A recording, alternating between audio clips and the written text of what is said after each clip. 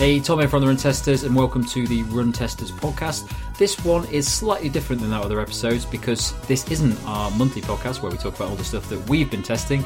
This is a new series that we're doing where we speak to other people in the world of running shoe testing. So the first one of those that we're going to have on is Eddbud, a man that you're probably well aware of if you're a fan of YouTube running shoe reviews. He's going to be speaking to me about loads of different things, from his favourite running shoe rotations, the sort of foam he likes, to what he thinks is going to happen in the world of running shoes in the next year or so. So let's jump in and have a chat.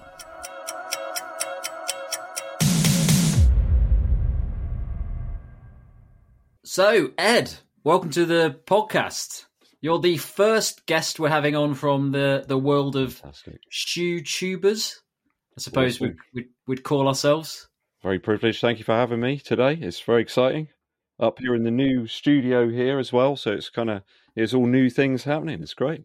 Yeah, it's looking nice. You're in a completely new room now for your long-time fans. Yeah, a new room, lots more room, so I can get more shoes, and also I've got better access to all my sort of CDs and vinyl and everything. So everything's just going to be a bit easier, really.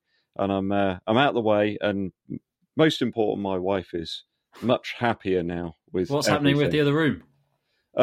I think my daughter's probably going to head in there, and then we've moved down from here. So this used to sort of be my bedroom, but now it's the shoe sanctum.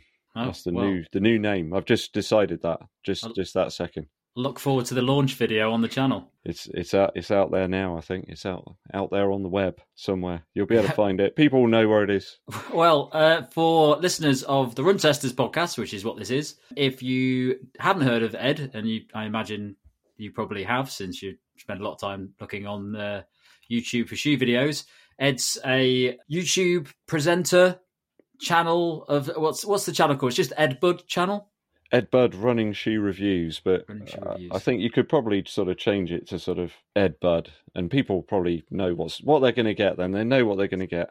Yeah, you've built a brand, haven't you? People know what they're expecting from you. Something like that. Well, this series is designed to. We're going to be speaking to various people in the world of running, from basically people who review shoes to just people who have things to say in the world of running. So what we're just going to chat through a few key questions and try and get a bit of insight into your views around running shoes, the world of running, loads of other bits and pieces as well. Sounds good. So no holds barred. Don't hold back. Let's go. All right, let's kick off with nice easy one. How did you get into running, Ed? I've always been into running since sort of school, really. I can remember doing some track events. I was always like the 100 or 200 meter man. I think just because I had long legs, really. And I was pretty fit. I've always maintained my fitness, even through the sort of rock and roll days and the going to bed very, very late days. I've always tried to sort of keep fit. But then got back into running, really, and, wanted to sort of do it more. And I've always sort of been a bit of a sneakerhead, really, since I was about 8 or 9, chopping out bits of, magazines and brochures and things like that, making collages of shoes, drawing them as well when I was little. Okay. So it's those two things have kind of amalgamated in the middle, I guess. Yeah, but getting back into running, really, round about 7 years ago. That was when I thought, right, I want to actually go, let's do a race. There's races here. I didn't realise that was going on. And I think the shoes kind of and the sneakers kind of met in the middle somewhere. I think that's what happened. Although I don't really recall much of the last 4 years. It's just gone like it's just disappeared. Yeah. Well, you've done plenty of running in the last few years. Oh, yeah, plenty of running. That's kind of why I leave these up. Actually, with some of the early races where I started racing, and it just makes you humble. You remember where you've come from and where you are now and the progress you've made. I think it's easy to forget that sometimes. We think, it was hard out there today or something. Maybe I'm going backwards, when actually you're not really at all. You've made a huge improvement over your fitness and your times and things. It's easy to forget that sometimes. Yes, yeah, no, I completely agree. I like looking back through my old Instagram post from about 7 years ago and being proud of a PB I got, and then I've completely forgotten about because I'm so focused on my new ones. Yeah, this is it. You've got to remember where you've come from. I think that's always important in life, isn't it? It's a good motivator as well. You're always making some progress or gaining some experience at least. Yeah. All right, that's enough. That's enough about how you got into it. Let's jump straight into the shoes. That's what the people want to hear about.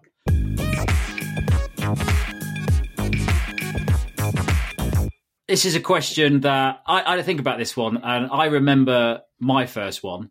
But what was the first running shoe you just remember being blown away by? You got a new shoe, and suddenly you put it on, and the world changed for you. I can remember heading into work one Thursday morning, and there was a rumour that the Vaporfly 4%, the Flyknit version, was going to, I don't know if it was the initial drop. I don't think it was.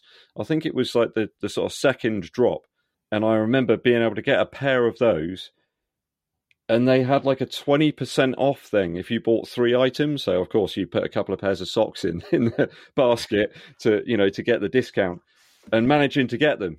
And I remember putting them on and just thinking, oh my God, this is something completely different to everything else that I've tried, everything else that I've got. But the major problem, obviously, with that shoe was you wore them a couple of times and already you looked on the bottom and the durability was just absolute trash. No one can tell me that they weren't. They just started disintegrating, as soon as you wore them, especially in the wet conditions as well. ZoomX stuff, the early ones just weren't up to UK weather, that's for sure. Yesterday it was like bone dry. Today it's absolutely chucking it down out there. It's really wet. And you wore those out there, they were finished, within no time at all. You had the bits peeling off the bottom. And I always remember this sort of almost like a suction pad style thing was going on. Every time you put a bit of pressure on, the water would sort of get in and sort of cause this sort of weird noise to occur. I remember trashing a pair of those doing this race out in Wellington, this monument race, which part of it, which I didn't realise, was on some mud and like a sort of like light trail. And yeah, they just absolutely lacerated the bottoms. But yes, they were the first shoe, when you put them on, you go for it all out, and they were something out of this world, completely different. Yeah, I imagine that's probably the same for a lot of people when that shoe came in. It was groundbreaking against all the other ones out there. Have you still got them? I do still have that pair somewhere. There's a load of shoe glue on the bottom to kind of hold them together. But the upper was really, really great as well, that Flyknit stuff. Why they haven't persisted with that, I've no idea. They've sort of gone for these engineered meshes and these sort of light, sort of weaves and things. But that Flyknit was brilliant. It's like a sock, really, Yeah, I've never used it. Never used that shoe. Have you not? No, I remember one Black Friday sale. They were in the Black Friday sale, probably similar time when you picked them up, and I think they were going for like 120 quid or something like that. And for some reason, I didn't buy them, and then after then they just disappeared. I never got a chance to try them. Yeah, this I know they had a few issues with production and stuff like that. They were really limited for a while, really hard to get hold of. Yeah, and you had loads of pairs knocking around, like on StockX and Goat and things like that. But yeah, that's a great shoe. I did get a pair of the Gakuso version of that, which was this like it was kind of a redesign, really. You had like a counter, but it was on the outside of the shoe. So of course everybody's doing that now. But yeah, that was a great shoe. That was a really good version of that one. But again, you know, if you get to 100, 150 miles and they're still reasonable, you've done okay, Yeah. Oh, good. Okay, well that's the first pick we've had from the series. So interested to see if that one comes up again. I'm sure it is going to come up a few more times. All right, then. So let's look at from that first shoe to let's go for now. What are your current favourite shoes at the moment? Oh God, blimey, that's a tough one. And you can only have maximum of 3. Otherwise, you'll be here all day. Right. What am I really enjoying now? Probably the Deviate Nitro 2, the Elite 2. I'm loving this one. I'm saving these back for racing, really. But the other pair I've got, I'm loving those for everything. Like, you just put them on and you don't have to think, Sometimes if you're just going out, you've got no session in mind, and it will just work. If you want to do faster stuff, if you want to do something slower, long runs, everything, it just works. It works a treat. So that would certainly be up there. I've still got it in the rotation. It's coming up to about 150 miles on it now, but the Prime X Strung, I really love that shoe. Everything about it, really. It does feel, though, with Light Strike Pro, you need to use it a little bit to kind of almost, it's kind of like meat, where you've got the meat tenderizer. You've got to kind of beat the shoe up a little bit, and it starts to feel better and better, and it kind of frees up a little bit. So that'll probably be in there. What else have I really enjoyed using? I got to be honest, the Invincible Run 3. That's been a great shoe for me. Interesting. Yeah, easy recovery stuff. I don't really like running daily miles. It's just too soft and squashy for me for that. I know some people love it for like long runs as well, but yeah, for me, it feels like I'm putting loads of energy in, but not really getting an awful lot back from it. But yeah, if there's days where my legs just feel dead and I want to try and get out the door and do something, just to keep things going, almost for mental health, really, that'll be the shoe I probably go for. So yeah, I'll say those three, and I'll probably retire in the Invincible Run now. It's just loads of other stuff I want to try and get through. But yeah, that'll be my three for the moment. Good picks. I'd say exactly the same thing about the Invincible. I always say it's a tricky shoe to pinpoint, because if you were going to buy a cushion shoe, I wouldn't buy that shoe as like my go-to cushion shoe, because you can't use it for anything else. So I find it a tricky one. For certain people, it just works. It's exactly what they need. But for people who just want a cushion shoe to do long runs and stuff in, they generally get it and go, I'd still rather wear my New Balance More V4s or something like that. Just a little bit more to those shoes. Yeah, that More V4 keeps cropping up all the time. I get so many people asking me about that one. It's just not one I've really looked at. Still my favourite shoe. Oh, really? Yeah. Okay. Absolutely love it. What is it you love about it, Tom? What makes it so good? Just a great balance. It's not too soft. It's got a nice little bit of rocking action in it. It just feels very efficient. It's the sort of shoe that you just, whatever you're doing, as long as you're not going out to do a speed session or something. If I'm going out and I know I've got to do an hour and a half, and it's comfortable, I always want that shoe. Okay. Yeah. Did you try the SC Trainer? Yes, I've got the SC Trainer. Yeah. What did you make of that one? A funny old shoe, the SC Trainer. It's sort of. I remember putting it on first. I was training in Chicago at the time, so I was doing a lot of like longer sort of tempo runs and stuff, and I wasn't quite sure what to use it for. But I remember putting it on and thinking, for the first like 15k, this is great. I'm loving this. This run's really enjoyable. And then after that, it started to feel a little bit clunky and a little bit like I'd lost that feeling by about 15 to 20k. Have you tried that? I've got it, yeah, and I think I've got exactly the same feelings as you about that one. It felt really great initially, and then I think the foam itself, fuel cell, is just so soft that I think it just starts to compress too much, and then it just becomes a bit of a chore almost.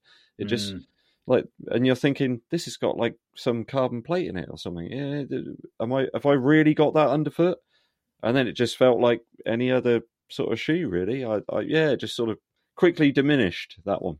It's not one I think, I really want to go for that today. That's the shoe I want to wear. Yeah, I just haven't had that at all in the SC Trainer. Too many carbon plates in shoes these days, isn't there, when you don't need them? Yeah, sometimes you just think to yourself, why is this here? Is it needed? Is it even... I often think about that with the Zoom Fly series. I don't know if you've tried many of those. But I've tried one of them, not any recent ones. Yeah, I had the Zoom Fly Flyknit. That was fantastic. That was a great shoe. But I'm convinced they've changed the React formula or something since then. And 3, 4, and 5 have just been total clunkers. They're just really not pleasant. And if anything, Nike lack that training partner shoe. Why don't they just make a React and Zoom X shoe with a like a plastic plate in it, and there's your budget Vaporfly. But yeah, it's tricky. Nike tend to do that quite a lot, don't they? They have a shoe that they don't really do anything with for a long time and just keep releasing it, and then another shoe they're actually doing loads to, and you just get these old forgotten ones. But yeah, definitely think Zoom Fly. Well, they did try it a bit, didn't they, with the Tempo Next Percent, but then they left that completely. I don't know. They're going to go back to that. They're still knocking out new colorways of it now as well. That's like 3 years later or something. It's bizarre. I quite like that shoe, but I don't see him making another one. I'd be blown away if they came out with another Tempo next percent or whatever it is now. Yeah. They've changed the name of it. Even it's the Nike Tempo now. So. They make some very strange decisions at Nike. They just sort of they'll go where the wind blows and then forget about the other bits and pieces. Whereas lots of other brands will all. We just talked about the Kinvara range. Some brands are just so consistent with sort of keep releasing the same shoes, but just keep knocking it out. But yeah, it's odd. It does make you wonder whether the sort of the race and the sort of everyday trainer teams at Nike are sort of connected in some way, or they just kind of do their own thing. They're completely sort of isolated from each other. Yeah. It's very strange. Well, that's the next question. It leads on quite nicely from that one, and I know it's we both went to Boston recently to head over and chat to some of the guys over at Puma, and I think we spoke about this when we were over there. But what is your favourite foam? How easy is that to answer? Ooh, I think over a sort of long period of time, I've really grown to like Light Strike Pro. But then again, I look at my times and my sort of performances. I kind of like running in it, but I'm not sure it gets the best out of me. I really don't. I don't think anybody that's tried the Vaporfly or perhaps even the Alphafly can say that it. There's a few people that it hasn't worked for, but I know some of my best performances are in the Vaporfly. Yeah, then the next percent, the next percent 2. I'm not absolutely dead set on the 3 yet for a few reasons, really. But yeah, I think as a race foam for racing, ZoomX, it takes some beating, doesn't it? Really, it really does. So it's hard not to go with that. As a foam, I enjoy on a sort of more daily basis. At the moment, I'm really liking the Nitro stuff in the Puma shoes. There's just so many different sort of versions and variants, and they all seem to do something different. But you can kind of understand why they've used certain versions in different shoes. Yeah. Whereas with other brands, I won't name any, but with other brands, there's just total confusion about what a shoe should be used for, and it just makes it confusing. And I think sometimes we're sort of nerding out on all this stuff. If we can't figure it out, then the average person on the street that just wants to buy a running shoe probably isn't going to figure it out either. So It's a little bit like one of those interfaces you get on something. If like an IT technician can't figure it out, then Mrs. Muggins, on a tablet at home isn't going to be able to do it, So it feels a bit like that. But yeah, ZoomX for racing, but I'm very tempted to use the Deviate Nitro Elite 2 for Bristol. So I might go with that because it just feels comfortable. And I can remember at some point running the Bristol half before, and I wasn't feeling that comfortable in another shoe. So I'll ask you about that afterwards. I did see your video recently, actually, with the Vaporfly, the 3, and the rubber. That's caused quite a stir. That video. There's been a lot of people talking about that. I know it's a tricky one. That one. I to listeners who haven't seen my video, the bottom of my Vaporfly 3s came off the first 10k of the outsole came off in the first 10k of a half marathon I was doing, and just completely tore off. Now I can sort of accept that may happen on shoes occasionally. There's manufacturing faults. There's concerns about things might happen to the occasional shoe, but what I found quite a bit is that people are still sort of debating on what that actually means. So some people are just going, "Oh, it's just a manufacturing fault," but because it's a new shoe, if I saw that, I would think, "Well, I'm going to hold off a little bit now because they've changed the outsole, they've made it thinner." Yeah. Is this a result of that? And that never happens to me in any of the shoes. So I really want to get hold of another pair of those just to see if it happens again, because that would be pretty conclusive. Yeah, I noticed the big sort of thing, the major difference really in this version is that additional rubber. It stretches back a little bit further. Yeah. But then the problems I've always seen in the Vaporfly, and this is people that are like, 4-foot strikers, midfoot, rear, whatever. It's always that area of the ZoomX where the rubber connects with it. Yeah. It just seems to loosen up, and it does happen. I've seen it happen many times over the last few years with the Vaporfly, and it only seems to be that shoe. Yeah, interesting. Well, yeah, I've been waiting for people to come back in the comments and say, "Oh, this happened to me," but nobody said it yet. So it might not be a common thing to happen, but I never have any issues with bits of shoes coming off. I've got a pretty simple midfoot strike, so. This is it. I think maybe just dodgy glue or something. It could be.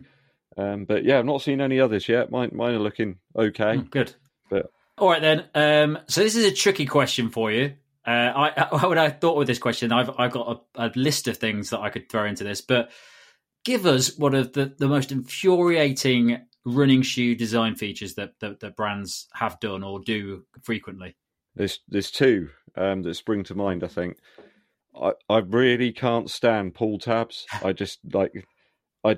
And sometimes you get two. You get one on the tongue and then there's one on the heel.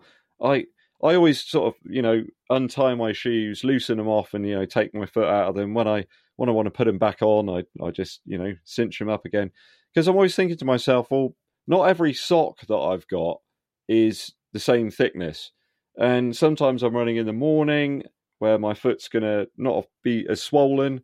Sometimes I'm running in the evening where it's going to be a little bit more swollen. Why would I just leave it, tied up? So why do I need to have these pull tabs here?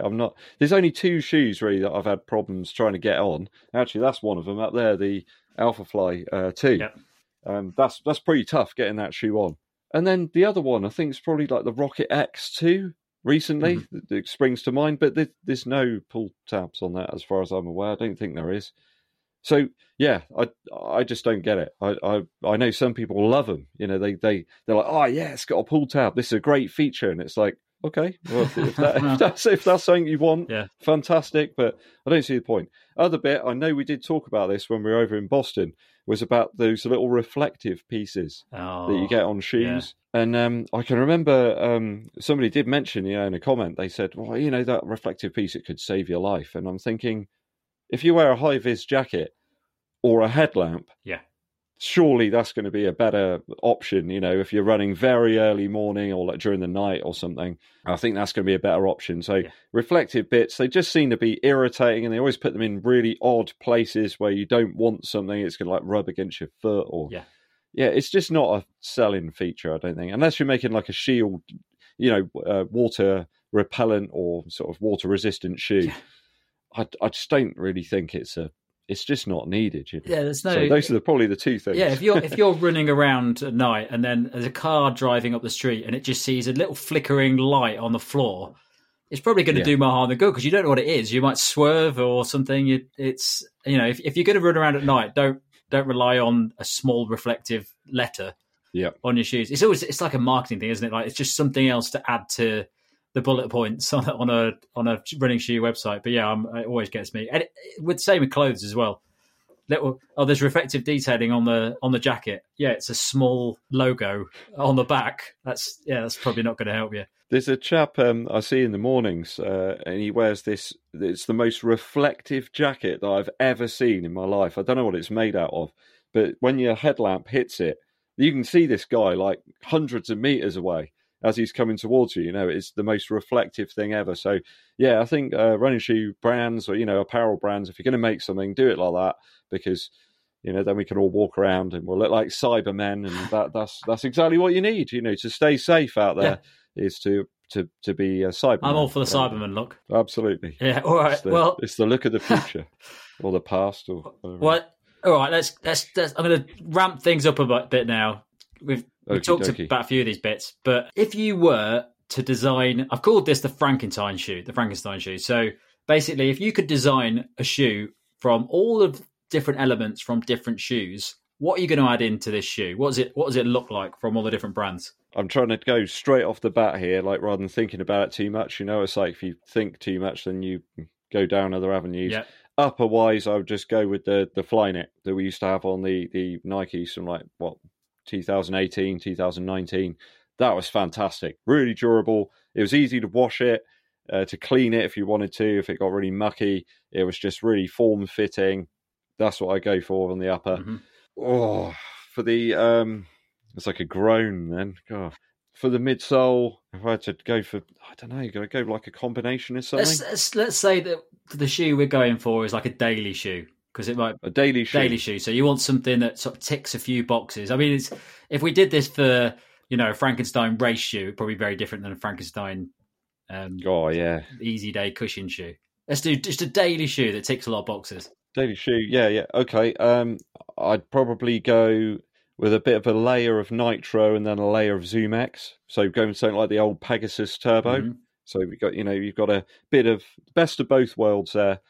And then, combo of Puma grip and Continental on the bottom. That would do it.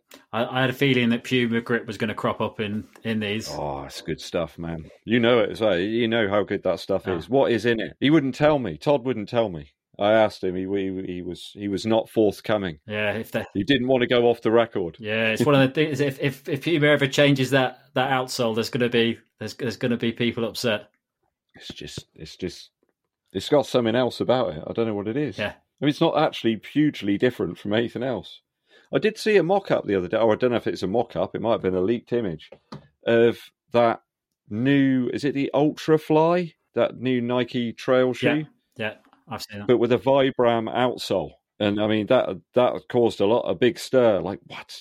This surely must be a custom job or something like that. But that would be interesting to see if Nike do that, because the outsoles on their trail shoes have left something to be desired. That's the nice way to say it. Yes, I know what you're saying.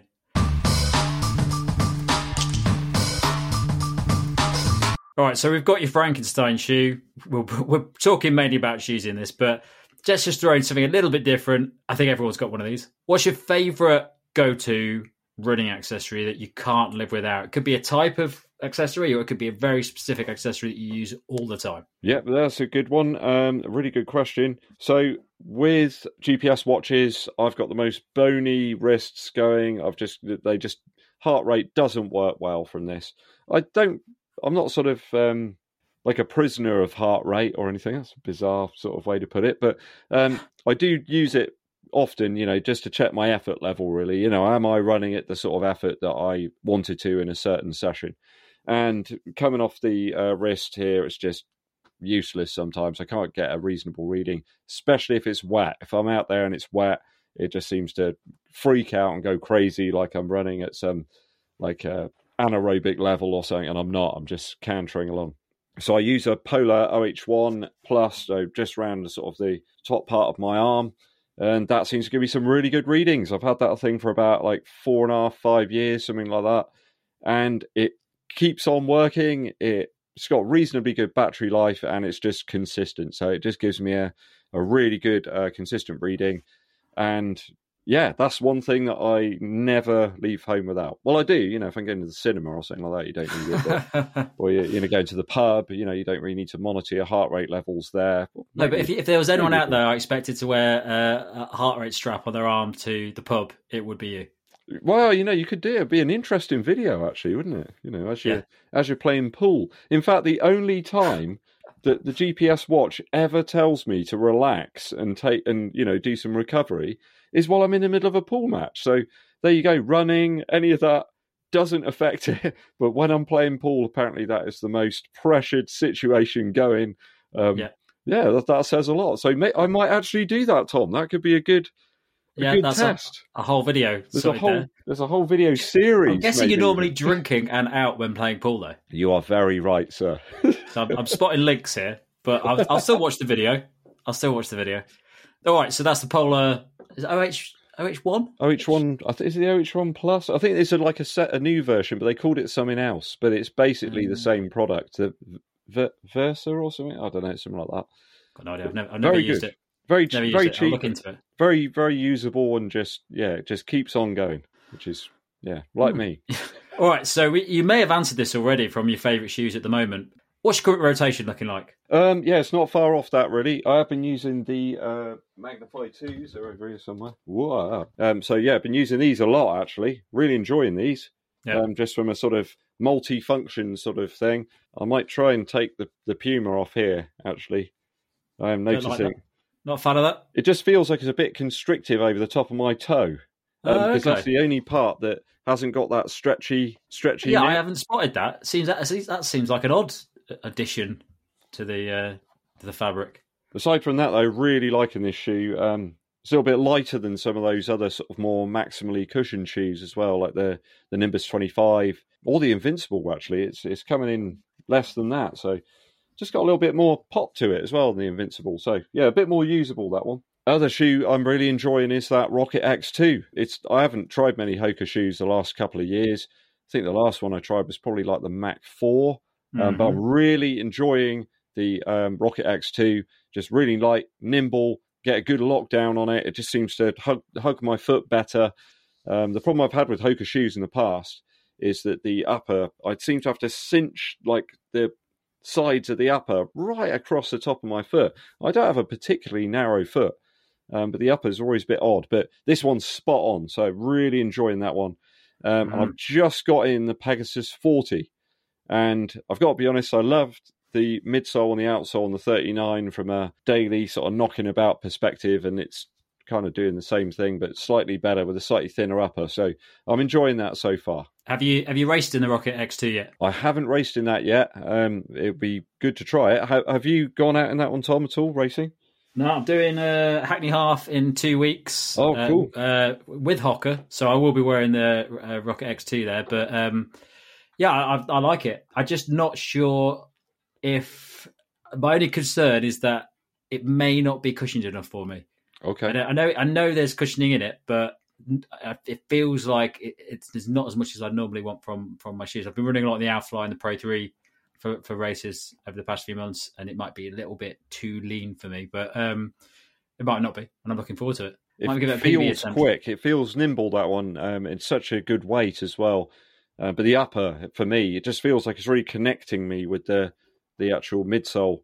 I think that's what an upper needs to do. That people can say it's comfortable, or it's plush, or whatever, but it's just got to get you down on top of that midsole, and it makes the midsole work. Sometimes there are race shoes that it just doesn't happen, but that one it does for me at the moment. So yeah, that's probably the three I'm kind of tinkering around with at the moment. All right. Well, then, talking about races, you've done a few over the past few years. What's your favourite one?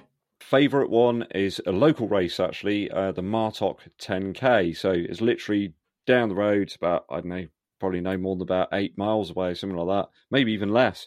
Really fast route out in the countryside. You get a lot of people coming down, so some quick people coming from the local areas, from the surrounding counties. And it's just a really nice route, not too many turns. It's literally almost like a figure eight coming into the end.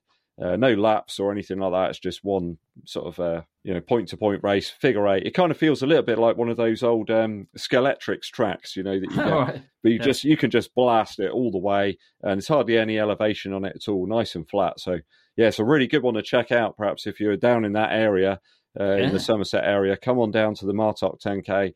It's a really good race and good fun. It's out in the countryside as well. Nice clean air, and there's some good pubs in Martok as well, so there we go. Nice. I love a local race. Always my favourites. Yeah, absolutely. I agree with you there. If you can get to a local one. Also, you don't have all the stress and sort of hanging about trying to get somewhere. How am I going to get to the start? Where am I going to stay? How am I going to get back? All that kind of stuff. Your mind's kind of free, and sometimes you perform a bit better at those if you're nearby. I just like the...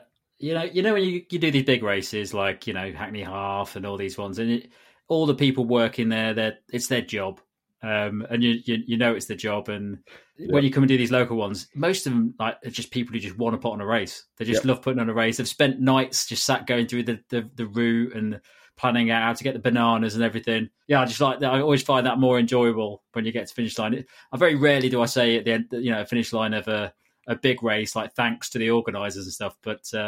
It's always nice to see him at the end, just pleased that it's worked and people have got across the finish line with no issues. With Martok, it finishes right near the fire station in Martok, and the firemen are normally out and they're squirting people with the hoses as they come through, to cool them down. So I think that one's in June, so it's not far off now.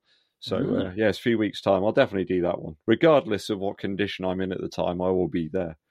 You can't miss it now. Absolutely.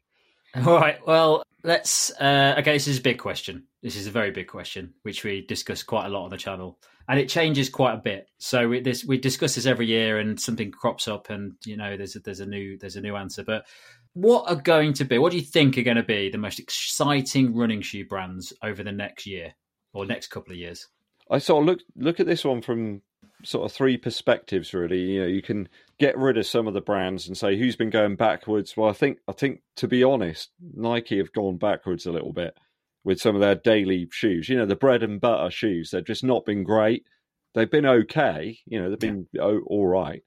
If you think about Saucony, they had the Speed and the Speed 2, really great shoes. The Speed 3, it seems to have, they've kind of nerfed it a bit almost. It was almost like too good, if you see what I mean. Yeah. And then we've got a very high-end shoe there that doesn't really seem to have taken off too much. So putting those two aside, Adidas got a load of problems at the moment, obviously, surrounding the Yeezy situation. They got a load of stock and a lot of money tied up in a load of things they can't sell. So hopefully running won't become a thing they kind of push to the side a little bit, because, they seem to have got a bit of traction here at the moment, in terms of the podium positions. People are really aware about Adidas shoes at the moment. So, they're kind of in the middle somewhere. Bit of a dark horse, depending what happens with the sale of the company from Adidas itself, is Reebok. Reebok have always had some interesting shoes. I really like the Run Fast series. They were great. Pebax midsole. This was way before anyone else was doing that as well. And you've got that Energy X as well. That was a good sort of cruising sort of shoe with a carbon plate, very affordable for people as well. And let's not forget, people are pretty skint right now. People are really struggling, in fact, in some areas.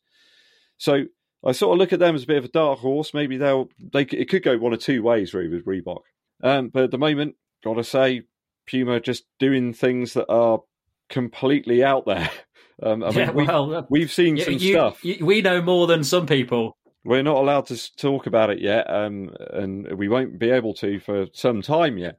But there's some amazing stuff coming, interesting things, innovative things, stuff that is going to make people sort of go, what is that? Which is kind of cool. That's what people thought when the Vaporfly first appeared. I can remember getting those shoes and going to like a local race, and people looking at my feet and, what the hell is that? What are those? They look like clown shoes. You're going to wear those to run? Seriously? And now, if you don't wear something like that, people are like, why aren't you wearing those? So that's where we've come with that. So something looks crazy. I remember seeing the Vaporfly Next Percent. Oh, you'll probably remember seeing that shoe. And like, really? That's like that's what it's going to look like? And now that's just accepted. The way I saw somebody walking around down at the seafront in Vaporflies the other day. They definitely weren't going running or anything. There you go. I know on a lot of the sort of sneakerhead videos, there's a guy called Seth Fowler. He's a real big sneakerhead. He's done a video recently, which is the 10 most comfortable sneakers. All of them are running shoes, every single one. Yeah. And this guy's normally got Jordans and Yeezys and things like that.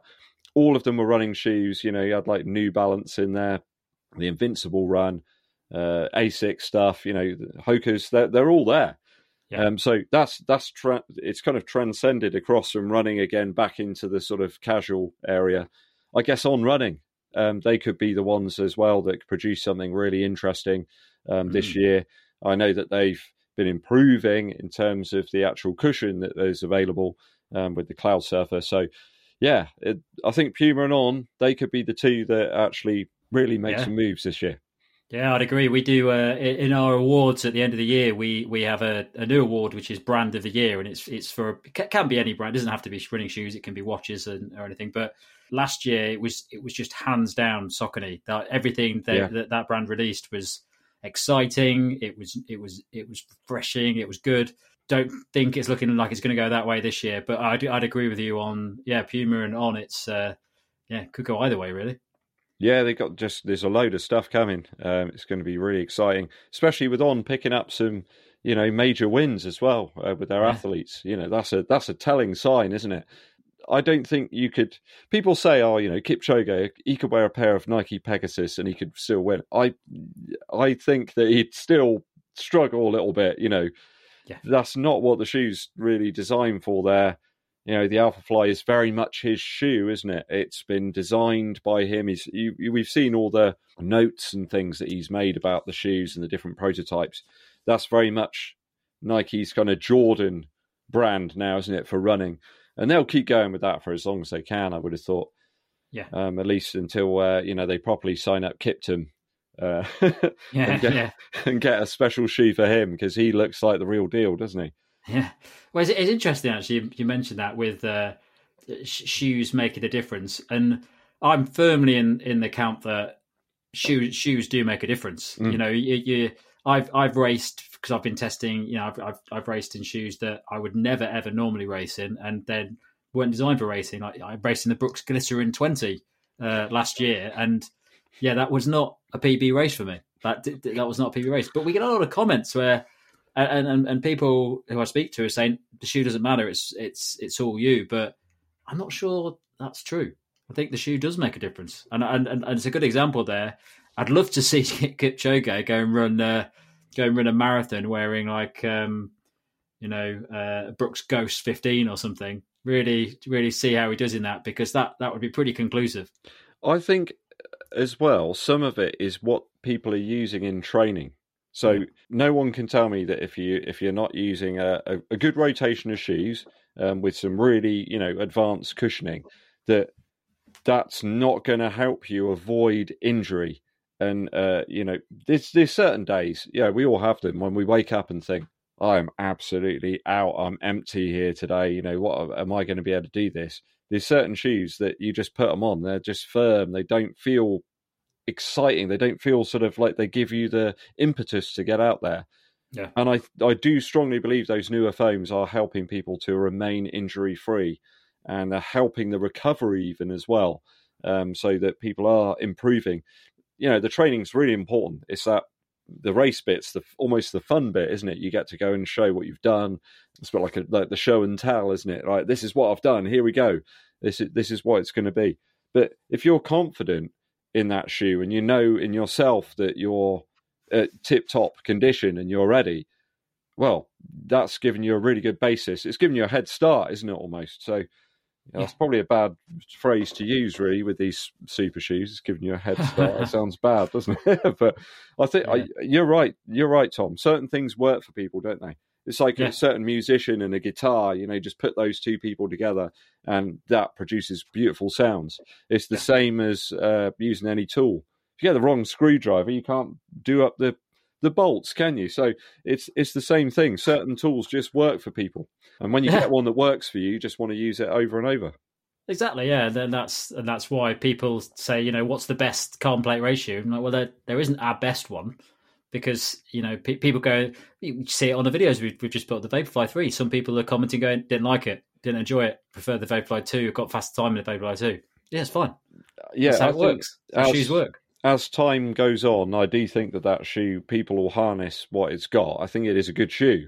Don't get me wrong. I think initially I wasn't totally blown away, but I think that's a little bit with all the experiences of other things I've tried, and then also getting to that point where Nike aren't quite as ahead of everybody is. Everyone's caught up a little bit now, I think. Well, they do have this. This seems to happen with Nike. Is always in a tricky position where if you look at some of the brands like Saucony, normally when they release a new shoe, it's a new shoe essentially. Like most of the time, that you look at the Elite, that's a completely new design, completely new way to run. So it's not really comparable, and people try it and they go, "Oh, I either like it or I don't like it." If you Nike are in a really difficult position that they can't really change a lot. They can only tweak things. And I suppose that's where the tempo comes in, because that's one of the few occasions where they've tried something completely new and they haven't done it again. So I think it's tricky with Nike, and that twice. The Vaporfly 3 is a good example where some people, and because it's slightly different, people are a little bit not sure about it. Happened with the Vaporfly, the Alphafly 2, and that's still going through this sort of phase of people aren't really sure about it. But it'll probably take a while for as you say, people will find out why you'd buy it as opposed to the previous version. Yeah, it's sometimes people, they want the same thing and they want it over and over again. A lot of the sneakerheads, when they release a retro of like an Air Jordan, they want it to be exactly the way it was. But yeah, with race shoes, I think it's always this thing of, is it going to be that little bit better? Are we going to get a little bit more performance out of it? And sometimes they make changes and they don't quite do it for the masses, but it might work, brilliantly for Kipchoge. I mean, hey, look at some of the times he's got. He's performed some of the most incredible times ever. He's not a bad runner. He's not a bad runner, Ed. He's done a few good runs. He's not bad, is he? He's certainly right up there. Somewhere. Yeah.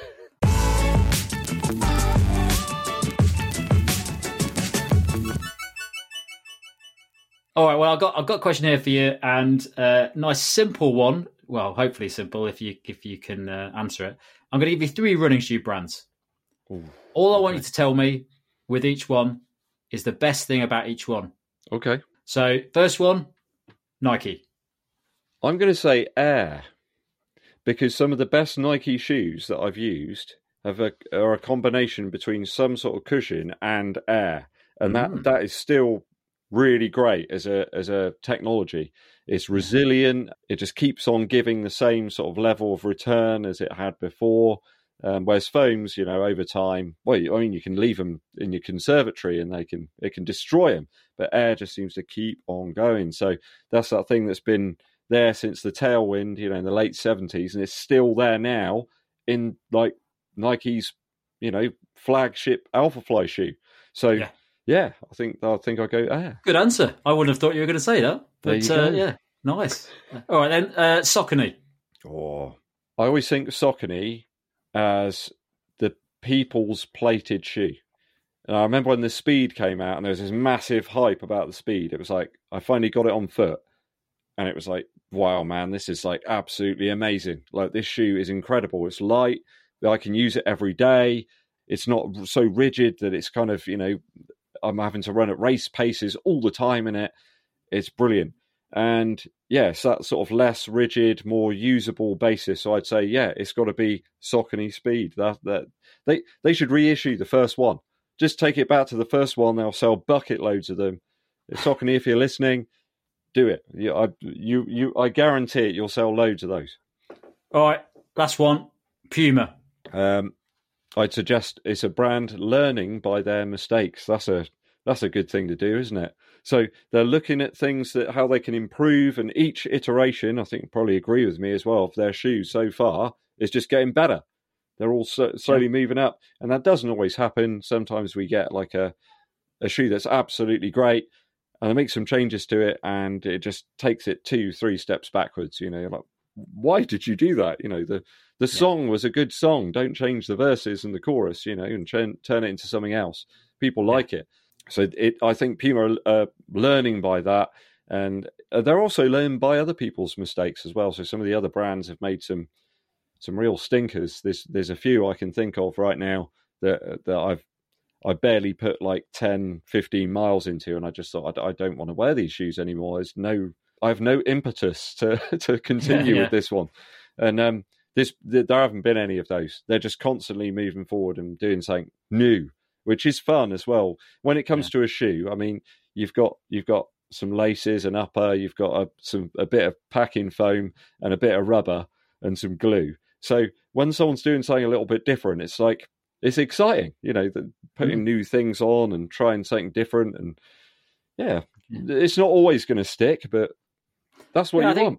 Puma's in a good position at the moment because it is a shoe. It doesn't really have a lot of legacy shoes that have like people buy every time. And what they're really doing is that it's giving them a bit of space to go, right, we can just be inventive. Some of it's not going to work. Some of it might stick, but we can do that. And that's the opposite of Nike, isn't it? Nike can't do that because if Nike releases 3 new shoes and none of them are like the Vaporfly, the Alphafly, the Invincible, suddenly everyone's going to be like, Nike's awful because they've still got these leading shoes. So yeah, I think it's a really, and the Saucony had it to an extent last year. They really revamped tried a lot of new stuff out, which was exciting. Nike couldn't do the same thing with the Pro 3, the Endorphin Pro 3 that Saucony did, because they basically said, we're just going to redesign it. We're going to make it completely different. And everyone went, yeah, it's better. Because nobody really loved the Pro 2, did they? So it was an easy move to make. Whereas Puma haven't really, up until now, I think that's probably going to get harder for them now, because there are shoes like the DV8 Elite Nitro 2 where people are, really liking that shoe and they're probably going to stick with it. And then it'll be harder to develop again because, you've started to build that audience. But absolutely. Yeah, definitely. Puma's in a very good position. It's exciting. It's exciting when you see brands, and On are going to be in this position as well, where you can be innovative without risk, really. Yeah, and because they're coming from a new place, they don't have all the legacy there. They can afford to do something a little bit different. Plus, On seem to have really struck a chord with just the everyday people out there. I see people wearing On shoes everywhere. They're just everywhere right now. So yeah, they're doing something right. All right, so big question for you. What do you think is going to be the next big technical revelation in running shoes over the next few years? You've had carbon plates, you've had, modern Peba foams. What's coming up? Anything. It can be ridiculous as hell. I'd suggest it's probably down to how can we improve the durability and the strength of the upper materials. So where we've seen the Prime X strung, I did see a leaked image the other day of a Takumi Sen with the strung upper on it. I mean, that just take my money. Just right now. Just take my money. I'll buy one right now because I love that upper material. It's really, really great from all sorts of perspectives. It cleans well, so if you get it absolutely coated in mud, it looks good. You can clean it off quickly. It doesn't change over time. So sometimes you'll know this. You'll put a shoe on within 2 or 3 miles. You got to stop and you got to relace it because the uppers started to give, and it's just not fitting anymore. So I don't get that with the strung upper. It just keeps really consistent over time. And it's reasonably water resistant as well. So I think that is going to be the big thing that people are looking into. I can see Saucony starting to try different things. I noticed there's a different upper on one of the versions of the Pro 3. They've just thrown that on there, just totally out of the blue. And I think they did the same on the Speed 3 as well. So they're clearly testing some stuff out. And they formed for doing that as well last year with the Endorphin Pro Plus, was it? They did that other version of the Pro. It was sort of like a middle ground between the 2 and the 3. Yeah. So, I think upper materials are going to be the thing where people are experimenting a little bit more. It'd be interesting to see what On do, because I know they've stuck with their very minimalist sort of style. But the only way they're going to get the shoes any lighter is by starting to reduce those materials there. So I think we've got super light foams now, and we've got about the right amount of rubber sort of depth. So I think that the upper materials will be the thing that people really try to change and be innovative with.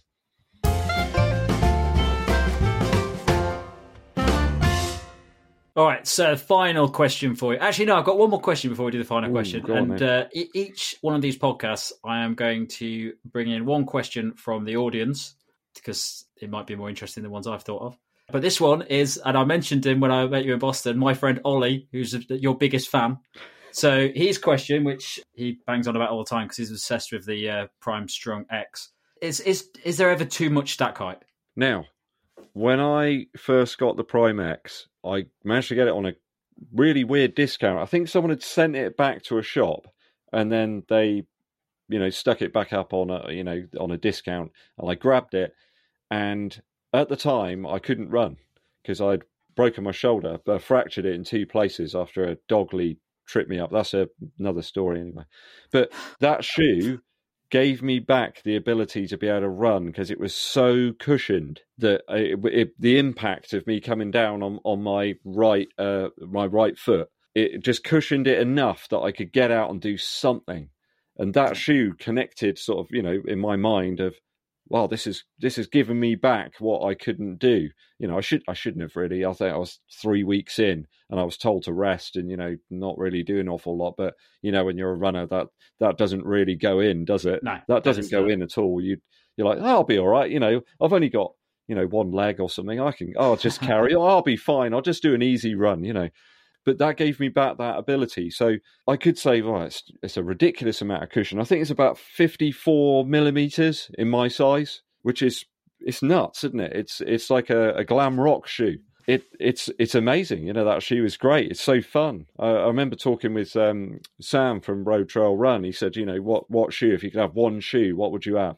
And he said, it made me smile. It made me remember what sort of, running's all about at the end of the day. I'm enjoying myself. I'm out there, getting some exercise and I'm getting some fresh air. And that's kind of what that shoe does. But in a race, would I want to wear that shoe? I don't think I could, because no race is going to be reasonably straight and not have any corners or turns in it. And it gets to a point where you're like, if I go at my half marathon or 10k pace around that corner in the Prime X strung, am I going to make it round the corner? Yeah. And that's where it's a balance, isn't it? It's always this careful balance between the stack height and what you're going to get from it. Just now you mentioned about, is there enough cushion in this shoe for that race? You're not sure. You're going to find out. But is it there? Is it going to be right for me? Is that going to work? And we all in the back of our mind know what we kind of want and what we need. And sometimes it's fun to test that theory and actually see if that comes out as we actually perceive it to be. Sometimes it does and sometimes it doesn't. But that's what makes it exciting and fun to try it. But yeah, I think at the moment, until we can stabilise things a bit more, that's probably a bit much for a race for a lot of people. Now, bear in mind, 6'3", do you want an extra 54 millimeters of stack underneath? No, because I can't even get through the beams, in my house with that on. I have to bend down. So I take it any day.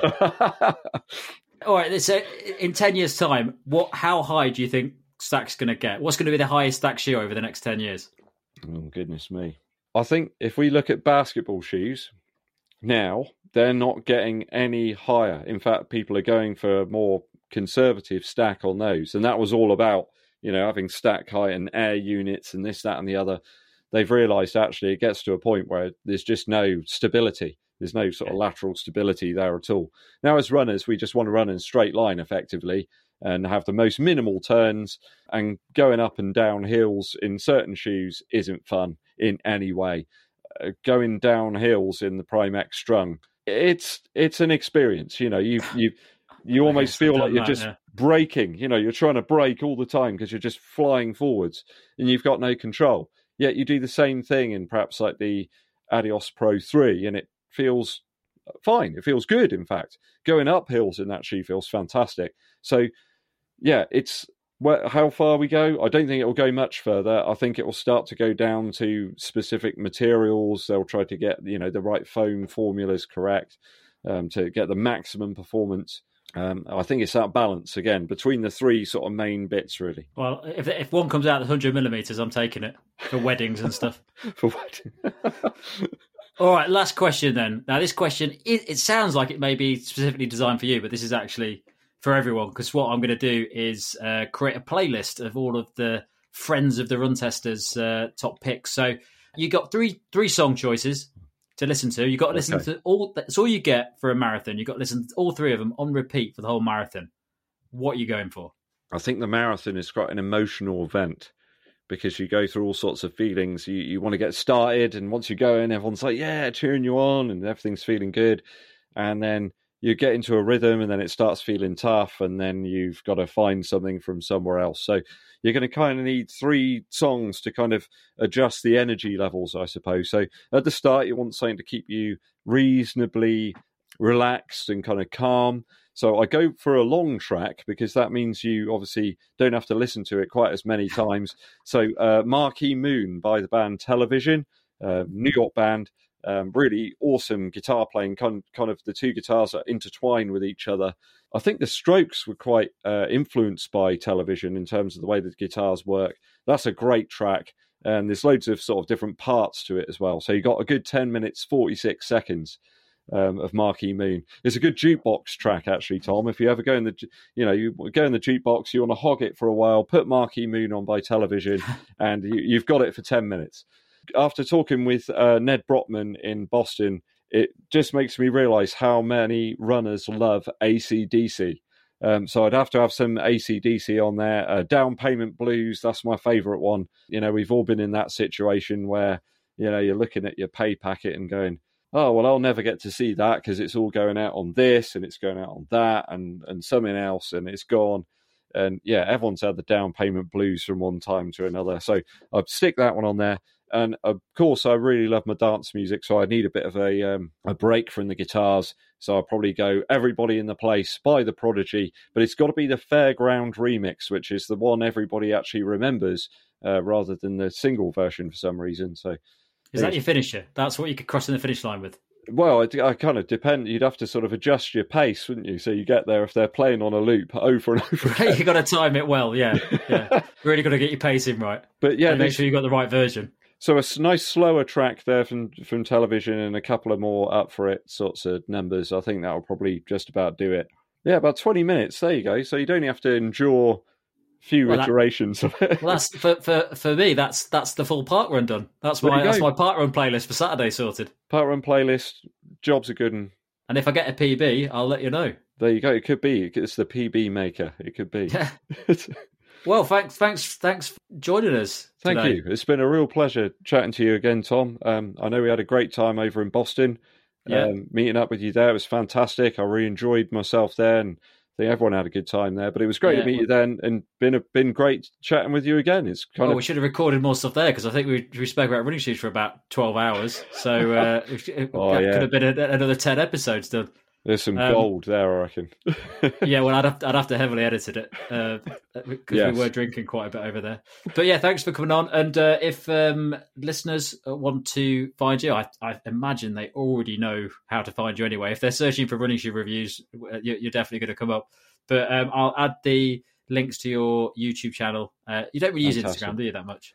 I go on there from time to time. There's just a lot of people on Instagram that are, taking pictures of their legs and things like that. It's a bit odd. I tend to avoid that sort of thing. I just keep it with the shoes, Tom. I keep it with the shoes. Always stick with the shoes. Yeah. Well, I'll put the links. Yeah, I'll put the links in the caption, and hopefully we'll catch you again soon. Fantastic. Thank you, sir. I appreciate it. Thanks a lot for listening. We hope you enjoyed that. And don't forget that we've got loads of new videos up on the channel to watch, and we'll have a new podcast coming out in the next few weeks. Catch you later. This episode of the podcast was presented by Tom Wheatley. His guest was Eddbud. The music is by Fear of Tigers.